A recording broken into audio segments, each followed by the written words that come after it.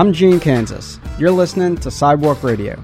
We explore the cultural and physical development of life in the modern city through the lens of history and the context of community. Today's show, Gone with the Wind, the holiday premiere. Brought to you by Perkins & Will and Hirsch Bedner Associates.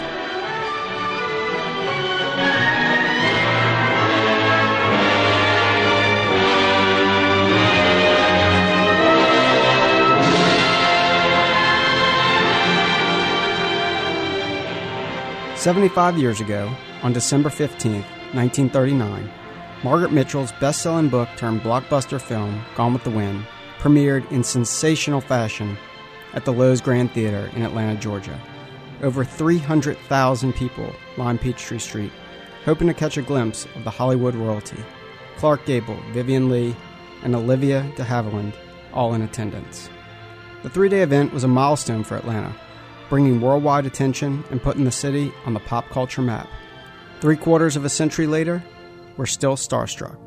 So, this month, in true Sidewalk Radio form, we peer behind the curtain, examining the history and cultural impact of this magic moment. Yet, as we look back at the pomp and circumstance, we also remember this landmark occasion with sensitivity and objectivity toward the question of race. We look at where we are, where we've been, and where we go from here. My guests today are Matthew Bernstein, Professor and Chair of Film and Media Studies at Emory University, award-winning author of Where Peachtree Meets Sweet Auburn, Gary Pomerantz, and Tim Lee, a collector with a heart and the passion to prove it.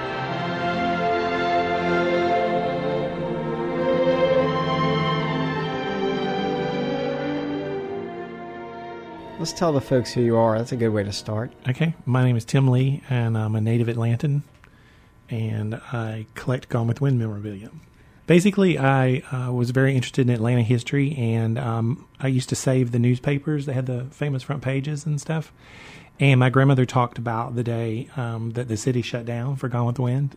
A friend of mine, Herb Bridges, wrote a book called Scarlet Fever, and in it, it showed the big famous front pages from the week of Gone with the Wind, and I had to have them. So I was hooked when that book came out in high school. We're celebrating the 75th anniversary of Gone with the Wind's premiere at the Loews Grand Theater.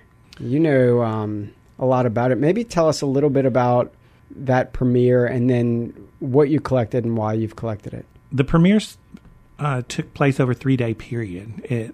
Friday the 15th was the actual date of the premiere. Festivities began on Wednesday, and the mayor actually shut the city down. So that was the first time that he even closed the schools. So even the school children were out of school. So the workers began... and that would have been Hartsfield, right? Yes, William Hartsfield. And he was also selected as the executive chairman of the Gone with the Wind celebration, along with Governor Rivers, who was an honorary chairman. They began constructing the facade in front of the theater the first week in December.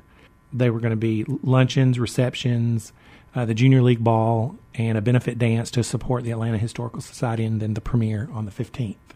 So the premiere week was big. All of the department stores had displays. They had costumes in the windows. They had giveaways.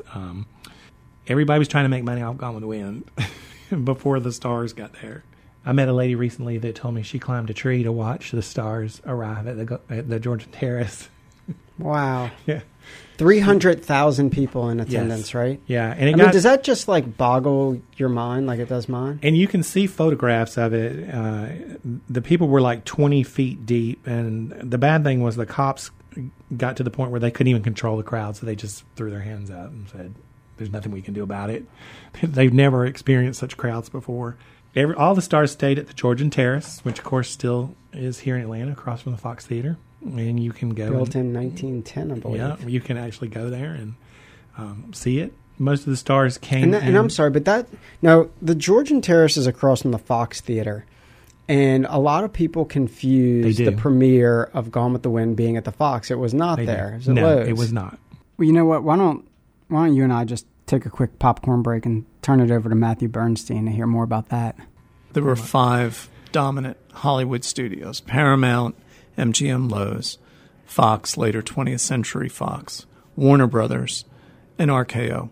What made these studios dominant was that not only did they have studios And not only did they have national distribution exchanges around the country, so they could send prints around at an operation of about $1 million a year, but they also owned the most profitable theaters, which were first-run theaters. They constituted about 16% of all the theaters in the country, but they collected up over 75% of the box office rentals. Because when a film came out, and if you were a Clark Gable fan or a Bette Davis fan, the first place you would see these films would be at an affiliated theater like the Loew's Grand, which had been an opera house but was taken over by Loew's after it was formed in the 1920s. So any time an MGM distributed film came to town, it would play at MGM's flagship theater in the city. And the Fox, although it was called the Fox and it was built with the name of William Fox's studio, which would later become 20th Century Fox. The Fox by 1939 was run by Paramount. So there was no way that Gone with the Wind was going to play at the Fox. Of course, they had the rally when the stars arrived at the Georgian Terrace across the street from the Fox. That's where the white stars stayed, the Georgian Terrace. But the screening had to be at the Loew's Grand.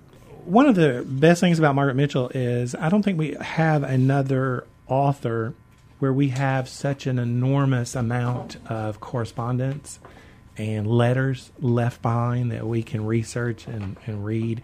And if you really go into UGA, every letter she wrote, she had a carbon copy of. I mean, I don't know if you guys are young enough to remember that. Typing, they would put a piece of carbon in between two papers and it would make a copy. She had every letter she wrote, she has a copy of. And they have the carbon copy down at UGA, and you can go and look at them. You can see her thoughts, her opinions, and she's angry at people that she would tell you how she felt about stuff, and if she didn't like you or she was mad at you, she would put it in writing, and you would get it.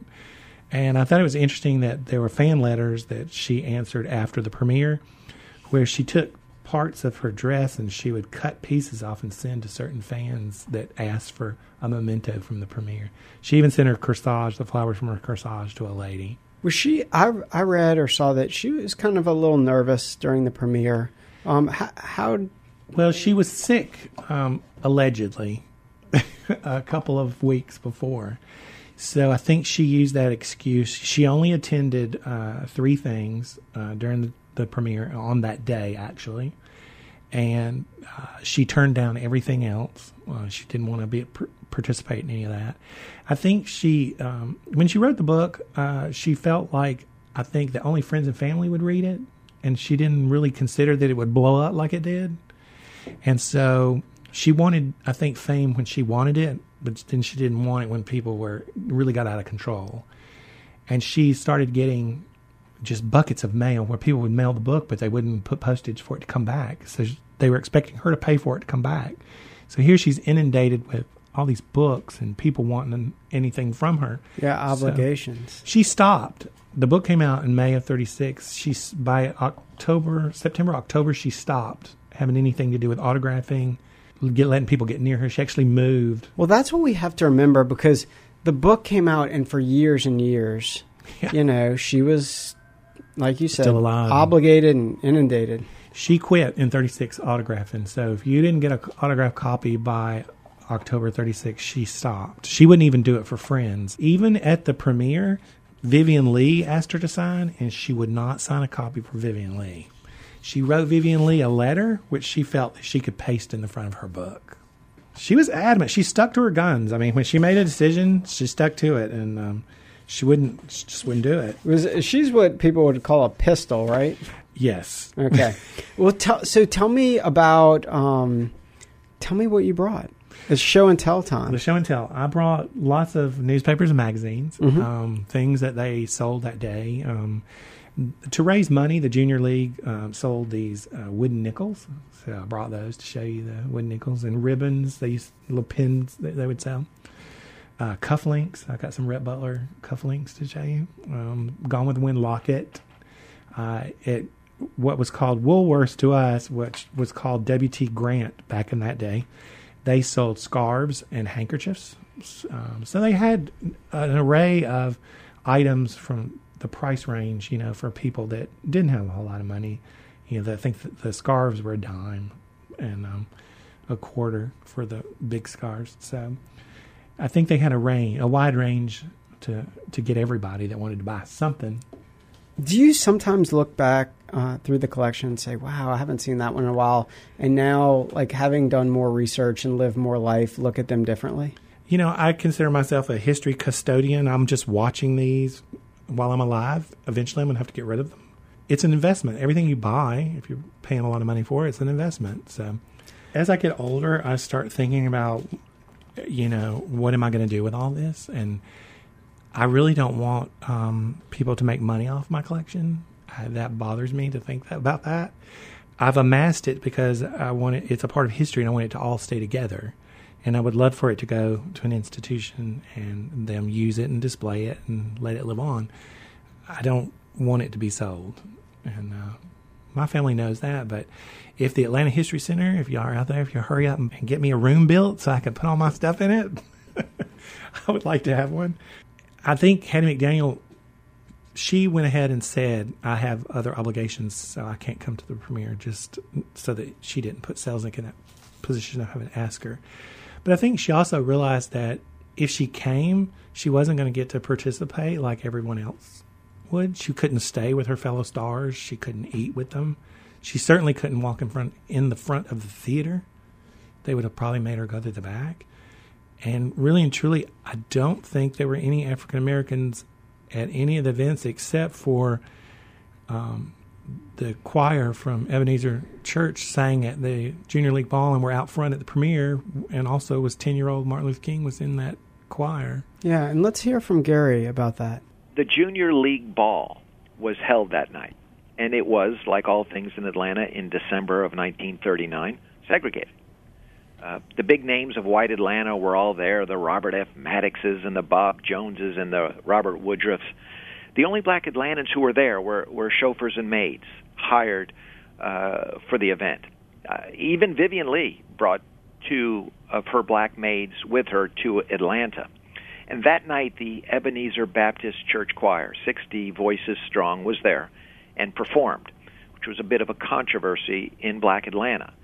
A number of people in black Atlanta thought that it was degrading and the Ebenezer Choir shouldn't be there. Martin Luther King Sr., who was known in town as Daddy King, the father of MLK Jr., brought his choir there. And MLK Jr. himself was there. He was only 10 years old, and he performed with the choir that night.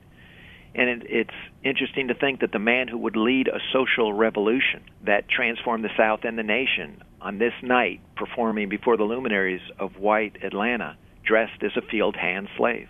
Good things did come out of it. Hattie McDaniel won an Academy Award. It's the first time an African American would ever get that for many years to come. And unfortunately, even at the Academy Awards, she's in the back of the room and has to walk to the front. Well, it's just really nice that not only that you collect, but that you're willing to share. And I think that this is, a way that people can learn more and, in your own words, ask more questions. Ask more, yeah. And really look at Margaret Mitchell. I mean, Andrew Young recently did a documentary called Change in the Wind, where he discovered her secret, giving money for scholarships for African-American men to become doctors, because her maid got sick at the time and no one would treat her. She couldn't take her to the hospital, and even Margaret's own doctors wouldn't work on her. So it angered her so much that she decided to start going to Morehouse, I think it was Benjamin Mays, and sending money secretly to him to put African-American men through college to become doctors.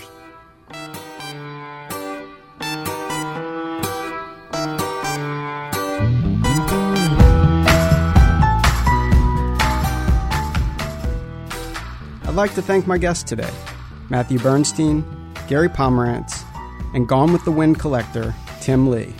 Of course, we'd also like to thank our sponsors, Perkins & Will and Hirsch Bedner Associates. And to you, our friends and fans, thank you so much for another wonderful year here on Sidewalk Radio. Have a festive holiday season, a happy and healthy new year, and many joy-filled moments until we meet again. Red, you go. Where shall I go? What shall I do? Frankly, my dear, I don't give a damn.